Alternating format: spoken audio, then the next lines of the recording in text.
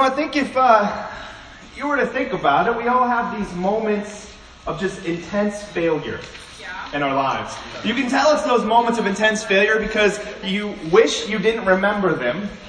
And you try to push them out of your mind, and then, you know what, they kind of creep back in like half a second. You're like, oh, hey, remember that time? You're like, no, I don't remember it. I'm pushing it away. Expel that from my memory. And for me, one of the most embarrassing, awful moments of failure was when I was in kindergarten. My dad's sitting back there. He'll remember this story. We'll find out. Oh, he will definitely remember it. My dad would take me camping for my birthday along with a couple of friends. Very, very brave. Now being, a father of two boys that are of the age of kindergartners, I don't know how or why you would take, kids camping for a birthday party at the age of, 5 or 6. That's just insane to me. But nonetheless, my dad decided to do it. And this is on my first big camping trip, my first big birthday parties where I actually cared, about all my friends being there. And, as boys, we're going to do the boy thing when we go camping. We're going to go pee in the woods. And, that all happens. But I'm like, hey, it's my birthday. I'm going to take it up one more level. And I'm not going to say anything. So I'm going to go in the woods. Go number 2 by myself. But of course, as a kindergartner, I didn't think that one all the way through. So I'm like, well, done it. I have nothing to actually clean myself up with at this moment in time. So I grabbed some leaves. And of course, don't worry, it's not poison ivy. It's not going there. But it's pretty bad though, okay? So I grabbed, the waxiest, biggest leaf ever. And of course, it does nothing. And I end up literally smearing myself. And so then, of course, as a young man, I have the decision, what am I going to do with this? I'm stuck in the woods by myself, covered in my own feces, and now I have to go back to my friends. And so I, in all my shame, walk back, covered, stinking. My dad has to hose me down in front of my friends. And it is just one of those moments, that you could just get out of your memory, of like that actually happened. But I'm sure all of us have those memories, don't we? Perhaps not quite like mine, but you have your own moments of failure. Whether it was as a child or, recently could have been yesterday or this morning. Yeah. But the great thing about failure, I think that all of us run to is, failure loves company. Right? When you hear about somebody else's failure, if you were honest with yourself, you kind of like hearing about other people's screw-ups, don't you? All of you laughed at me, right? You're all like, yeah, look at Jeff. What an idiot. Right? It makes us not feel as bad as our mistakes, right? It's just what we do. This past week, Kevin Durant injured his knee. And those of you that don't know, he switched teams to Golden State, the team that they lost to in the Western Conference Finals, and he gets injured. And Twitter blows up, and they're just ridiculing the guy. Like, that's what you get. You should have got hurt. Here it comes. You basically turned your back on everybody else, and that's what you get. And it's like, man, everybody was just relishing in his failure and the fact that he's out for the season. But that's just what we do naturally. Yeah. We're not the only ones who fail, and we take comfort in that. This thing is bothering me to no end. It looks cool, thank you. Pulling it off? You pulling it off? Okay, great. You just want to hit the slide one, the next one there. Great. Today we're going to talk about failure of faith. Because in our lives, we don't just fail in perhaps a camping experience, but we also fail in our faith. And we have these failures of faith, and we're going to look at Abram here in where he has a failure of faith.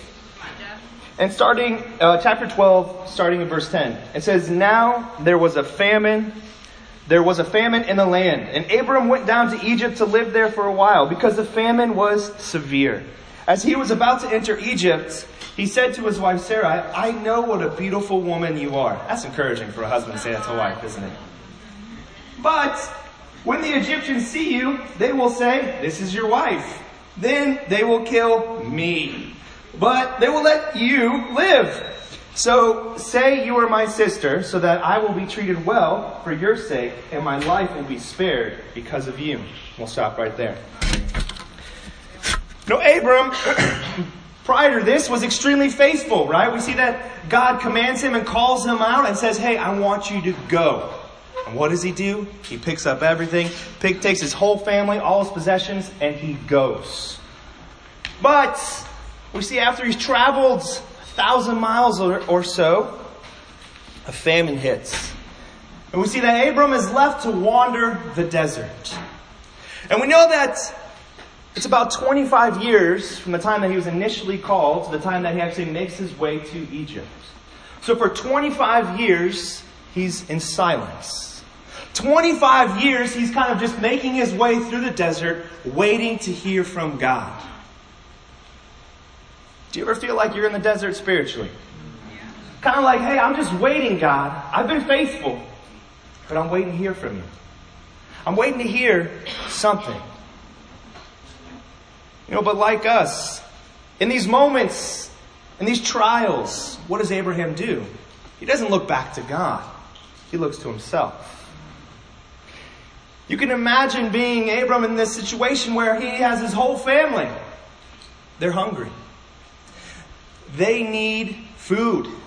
So he decides, like any of us would probably feel too, like, I got to do something. I have to provide for my family.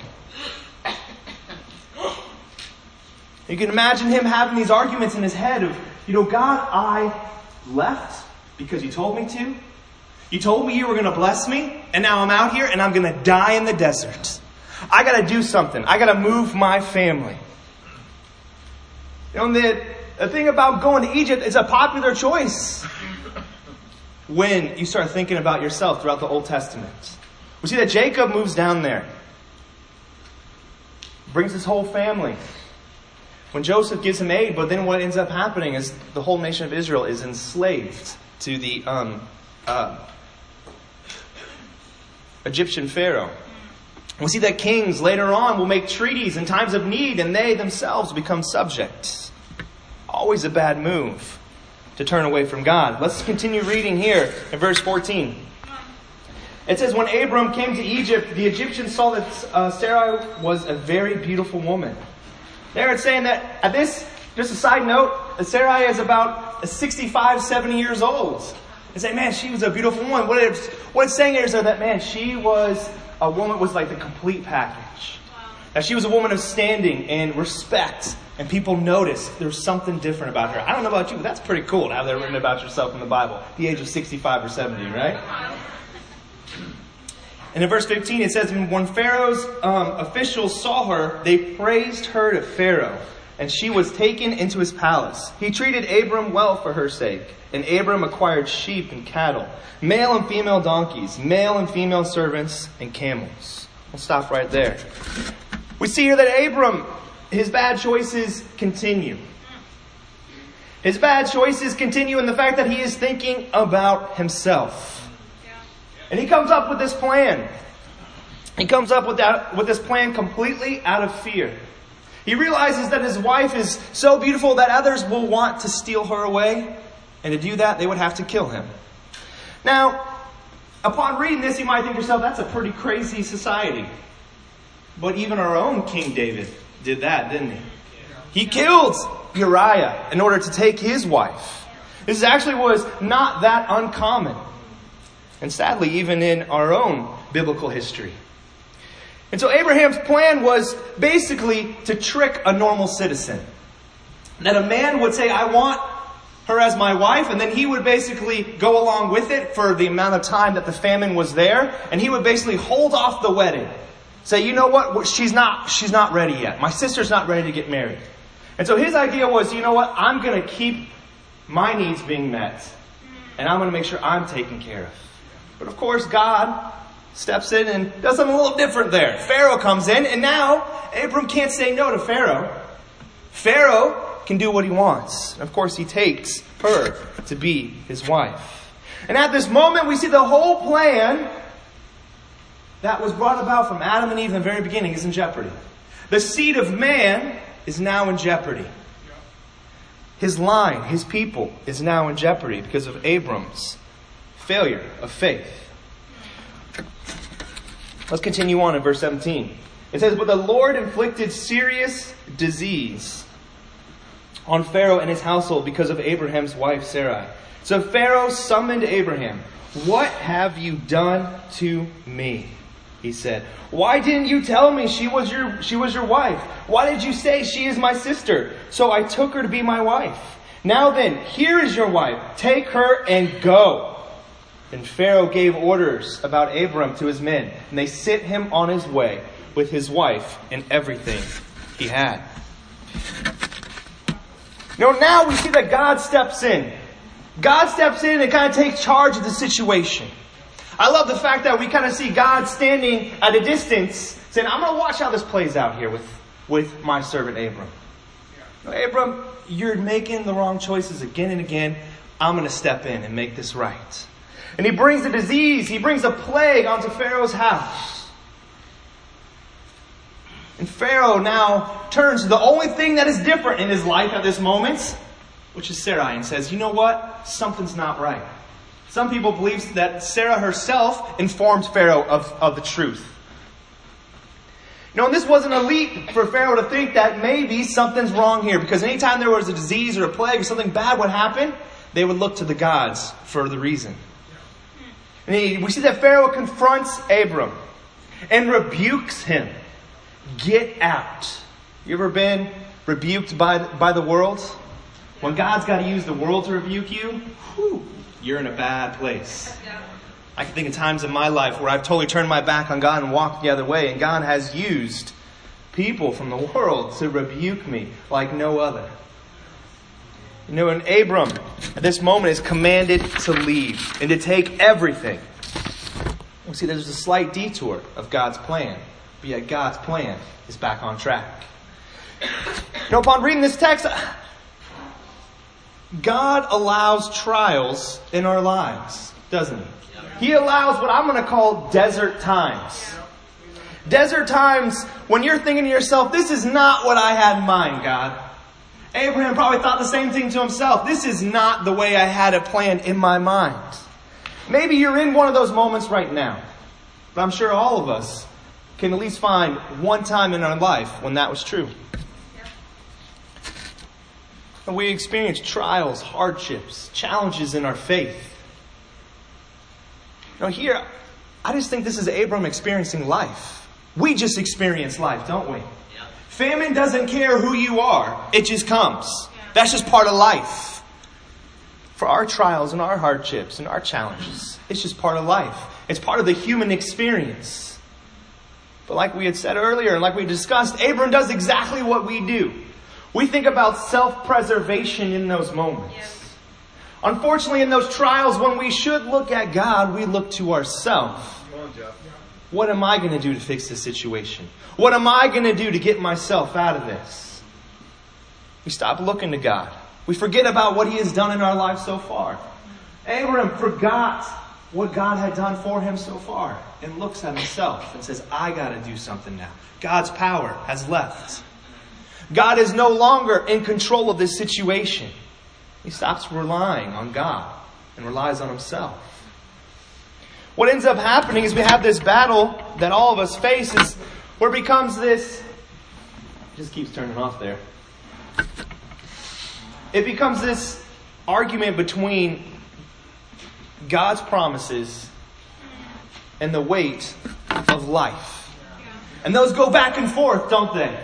Where trials become hard and all of a sudden life starts to tip the scales and God's promises don't seem as great anymore. That God doesn't seem as powerful as He once was. And those scales tip. And they kind of go back and forth throughout our life, depending on the challenges or the situation that we find ourselves in. Now, this famine was a real famine. This was a real issue. You think about not being able to feed your family and all of your servants and all of your livestock. This was a real issue. And history tells us, archaeologists are actually able to find about the same time there was a 300-year famine. So 300 years without food. That's a long time to be on edge. That's a long time to be wondering if God is going to take care of you. But the same for us. Our trials are real. They're real. We have to experience pain and suffering. Questions. We wonder why. The type of trials in our lives are real. It doesn't matter if you've been a hero in the faith for 20, 25 years, 30 years, and now you're facing a drought. You're facing a famine. You're facing some desert times. That's a real struggle. Well, you've got a question. Is God still there? Yeah. Is He still the same God that He was before, when I was full of faith, full of zeal? Maybe you're in the position where you can't decide whether you want to take that leap of faith. You're actually wondering, can I follow God? Can I actually make it through the desert with Him? Is it worth it to take this step? Or maybe life is just happening for you. Maybe you've had those medical trials. Maybe that life isn't going the way that you hoped with your job or your family, and you just keep hitting the wall over and over and over again. And you've tried to find the solutions. And God just isn't making one clear to you. You can't answer the question of why. Now here we see that faith it's a very fragile thing, isn't it? We see that Abram was directly called by God. Think about that for a second. Yeah. Abram literally had a conversation with God saying, I'm going to take care of you. Abram, am going to bless you. Yeah. Individual conversation. And we still see that he has a failure of faith. Maybe you do take comfort in that. I don't know. Maybe you like that. You're like, hey, I enjoy the fact that I have some company in my failure of faith here with Abram. And we see that even our father of faith has a moment of failure. But we too have been called by God. And you know what I think? For Abram, I think he would have turned in and said, you know what? I'll trade you my personal calling from God for the whole Word of God. I will trade you for this. Because I can see the whole story then. Then I'm going to know God's full plan and how that blessing is going to actually unfold. I want to know what happens. I'm just going based on a conversation I had with God. But you have the full story laid out in front of you. You have the full calling and promises and completion of those promises in front of you. That's the calling we have. But yet we still have failures of faith. Our faith can be so fragile.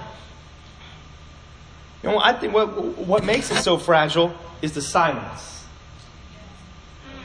25 years of silence, wandering in the desert. Imagine what that would have been like. Imagine your prayers. Imagine the times where you just feel like I'm just walking around, nobody's here. God's not listening. He's not taking care of me. Silence. My prayers go unanswered. Those are the times when we continually pray and pray and pray for months, years, decades. Silence. That's when our faith is really tested. That's when most of us have those failures of faith due to the silence. We start thinking the thoughts of, does God even care about me? Is God even there? Have I been living a lie this entire time? For me, recently, I'll just tell you right now, it's going to be difficult to share about this, but I've been going through my own kind of mental health struggles. And it's odd for me even to say that out loud, to be honest with you, because I think throughout my whole life I've had close family members that have dealt with this kind of stuff. I've worked with individuals in the ministry that have dealt with this kind of stuff. And if I was to be totally honest with you, I always kind of looked at it as like, you're making this up. There's something about this that is your choice. You just need to suck it up. You need to get happy. You need to just move on. And that's how I kind of viewed that. So then when it came to myself, my own mental health issues, I started to think, there's no way this can be real. God, this is something fake that you've put in my life that I don't know what to do with. And been dealing with a lot of depression. And it would just come on, especially over the holidays. There's different times of the year that it really hits me. And, and it's a weird feeling, to be honest with you. Weird feeling. Where you can see it, you can feel it, but you can't do anything about it. And I would give myself pep talks. That today, Jeff, you're gonna get out of this. Just go for a run, go exercise, go work on your motorcycle, go do something that you enjoy, and just make your way through it. That stopped working. Where I felt like I don't want to get up, I don't want to do anything. And the hardest part about it, but I would see my own kids, and my heart would want to go enjoy having my sons, and enjoy what God has blessed me with, but I'm like, I just don't feel like it. I don't feel like doing anything right now. I feel like I'm walking through sand, and the weight is just getting pushed and piled up on top of my shoulders. And I'm not making any progress. I want to get out. I want to move forward. I want to enjoy life, but I just can't seem to dig my way out of this. I would bring it to God. I would pray to God. God, I don't know what this is or why you've given me this. I feel like literally I'm losing my mind. I feel like this is not who I am normally, and I don't understand. And I can't break this. I can't do this. Come on, Jeff. In those times, it was difficult to see God. I would open the Psalms, and that's all I would read. Just the Psalms. I'm like, God, just let me feel the same pain that David felt. But then let me see the upside to that. Let me see that you did bless him. But I would read them, and I would get frustrated and bitter. I would read, God, you said you were going to be my refuge. You said you were going to be my strength. You said you would rescue me, but I feel like you haven't been there for me at all. I felt defeated. So what I did was, I decided, you know what? I'm just going to have to go to the doctor and get this thing figured out. And the medical system's a funny thing. When you call up a doctor and say, hey, this is what I'm feeling, they say, they told me to wait 2 months. Said, hey, we have an appointment in 2 months. And I'm like, what? Come on now. I'm actually reaching out to you and you're telling me I got to wait 2 months to actually see a mental health professional. I go to a therapist first. They make you go to a therapist first. And I'm explaining my life. And the therapist says, you know what? Sounds like you have bipolar disorder and you're suffering from depression. You need to go to a doctor now. And they'll write you a prescription for that. I'm like, okay, great. I have a direction. And then then you got to wait another 2 months to go see that doctor. And I'm like, man, this is ridiculous. What is going on here? I remember I put all my hope and all my faith into meeting with this doctor. Yeah. And the day of my appointment, I plugged in the address into my GPS. It brought me to the wrong building. On the other side of Virginia Beach. I called the doctor and I'm like, I don't know what happened. I put in your address that you sent me. It brought me here. They said, well, why don't you rush over here and we'll try to get you in. I rush over there. I sit down in the waiting room. I'm sitting there, fill out all those, stacks of paperwork. Thinking, man, I'm finally going to get some answers. They're finally going to be able, at minimum, to be able to tell me what's going on. She comes out and she says, you're too late. We got to reschedule you again. And at that moment, I'm just like, are you kidding me? I'm just burning inside. They say, and I go, okay. Well, when can you see me? It'll be another month. I'm like, are you kidding me? And I remember just getting so frustrated and walking down the stairwells, I punched the wall of the stairwell. It was one of those moments I just lost it. I get home and Kelly's like, are you okay? And I'm just like, God doesn't care. He's not there. He doesn't care who I am or what I've done. I read the scriptures. I pray. I've done everything he's asked me to do. And he can't even get me into a doctor appointment. What is wrong with God? Kelly was there. She will tell you that was a conversation I'm having with her. She's like, why don't you pray? And I was like, I don't want to pray anymore. I'm done. I had a failure of faith in this moment. Come on, Jeff. I don't know what it's like for you.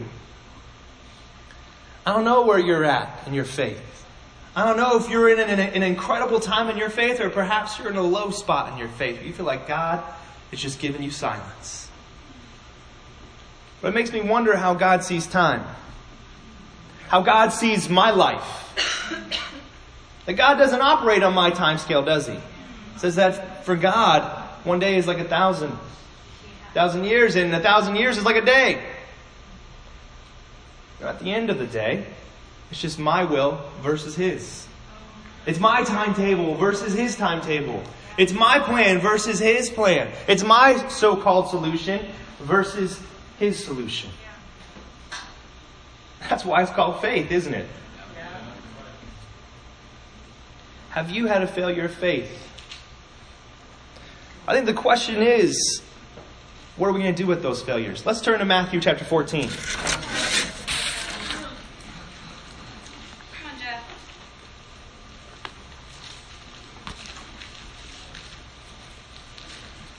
In Matthew 14, this is right after Jesus feeds the 5,000. And He takes a moment to go have some time with Him and God. He's tired after performing all that miracle and probably speaking and having fellowship longer than any of us have ever had fellowship. You imagine 5,000 people and want to come talk to you and say thank you for feeding them. So He's like, hey, I'm going to go get some time, me and God. Disciples, why don't you go ahead? You go ahead and get in that boat and I'll meet you over there. And we're going to pick up here in verse 29 of chapter 14. See that Jesus starts walking out to them on the water. And He sees Peter. Oh, actually, let's start at verse 28. Lord, if it is You, Peter said, tell me to come to You on the water. Come, He said. Then Peter got down out of the boat, walked on the water, and came towards Jesus. But when he saw the wind, he was afraid and began to sink. Cried out, Lord, save me! Immediately Jesus reached out His hand and caught him. You of little faith, He said, why did you doubt? And when he climbed into the boat, the wind died down. Then those who were in the boat worshipped Him, saying, truly, You are the Son of God. You know, Peter had this monumental moment of faith. I mean, I'm talking like Mount Rushmore type faith here. Steps out on water. Walks on water. But then, he takes his eyes off of Jesus. He puts his eyes, he starts thinking about himself that, hey, there's some big waves here. And oh, by the way, I'm on water right now. It's like his brain caught up to his faith. He was like, whoops, stepped out of the boat a little too soon here, Jesus. Notice I thought you were a little bit closer than this. I thought you were going to be holding my hand here for a moment. Now you want me to walk all the way out there? And we see that he sees the wind and the waves and he begins to lose faith. He begins to sink. But then what does Jesus do? Reaches out His hand and pulls him up. You know, Peter walked on water, but yet has a failure of faith. Abram was personally called by God as the chosen line, but has a failure of faith. You know, God leads and guides you and has blessed your life and has called you out. But we have failures of faith. But in the same way, Jesus reaches out His hand to pull you up. You know, whether you're in a famine in the desert, sinking in the storm, or losing your faith through life's trials, God is still faithful. You may have a failure in your faith, but God is still faithful. In 2 Timothy chapter 2, it says that God is always faithful. His faith in us is not dependent on your faith. I don't know about you, but that fires me up. Because too often we walk away from God because we feel like we're failures in our faith. That we feel like, God, I can't even go to You and pray right now. I can't even open up your scriptures because I don't even know if those really speak to my situation. And we turn our back on God because we feel like we're a failure in our faith. And instead of running back to Him, God just extends His hand out and says, I'm going to pull you up. You may be a failure in your faith right now, but you are not a failure. My faith has not stopped. Even through your failures in your faith, God is faithful. God's plan is still in action. Even when you have failures in your faith, God's faith isn't ever shaken by your failure in your faith. God is still watching over you, even in your failures of your faith. And God is still God, even in the failures of your faith. The incredible thing is that you're not defined by your failures of faith. Your failure doesn't define you. That's not what God sees when He looks down, when He extends His hand to you. God still extends His grace despite our failures in faith.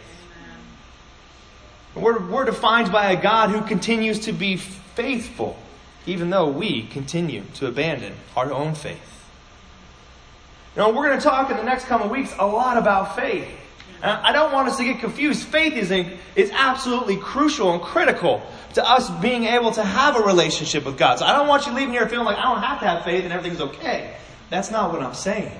I'm just saying you can have your failure in faith and God continues to be faithful. Now, Abram, you see that he doubted the blessings of God. We see that he turns his back on God, goes to Egypt, sells his wife basically over to protect his own skin, protect his own family, to protect himself. But God still blesses him, as we continue to read through Genesis. God still has chosen him. And the promise still stands that He's going to bless him and turn him into a great nation. But Abram never sees those promises fulfilled. All those promises are only fulfilled through Christ. As it says in 2 Corinthians chapter 1, all the promises are yes through Jesus. And those are the same promises and the same blessings that are extended to you this morning. That fulfillment, the call of Abraham himself, is fulfilled in you sitting here this morning.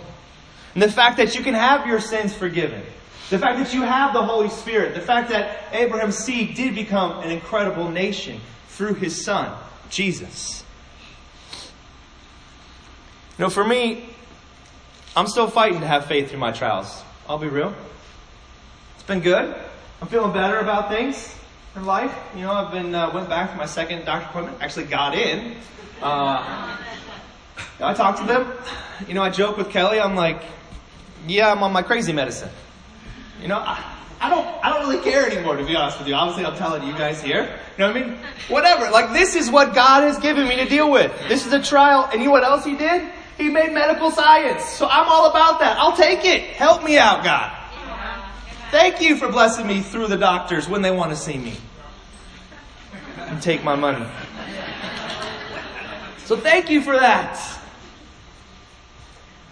But I'm not done. I'm not out of the woods yet. My faith, I'm going to say I'm not in that low spot anymore. Amen. But I'm still fighting. The other thing I know is that this is not going to be the last fight. I'm going to have a failure probably again in my life. So I'm sure all of you are going to have moments of failure in your faith. But I got to remember that God is still faithful. That God remains faithful no matter how big my failure in faith is. That He still will extend His hand to rescue me. Even when I have claimed that He has forgotten me, doesn't exist, and doesn't care. Not sure where you're at today in your faith. Maybe you're feeling like you're having a mountaintop experience. That your face is right there next to Peter on Mount Rushmore of faith. I don't know how you're feeling this morning. Or maybe you're feeling, man, I had to barely drag myself here. Because I don't even know what I'm doing here. Wherever you're at, I want to leave us with this. That God is always faithful. God is always faithful. And the odd thing is that gives us more faith. That increases our faith. That increases my faith to know that God is still faithful even though I may fail. Right. And that allows me to continue in my faith, to continue in my fight, and continue in my walk with God. So church, God remains faithful. Yeah. Even in your failures and my failures, God remains faithful. Amen. Thank you.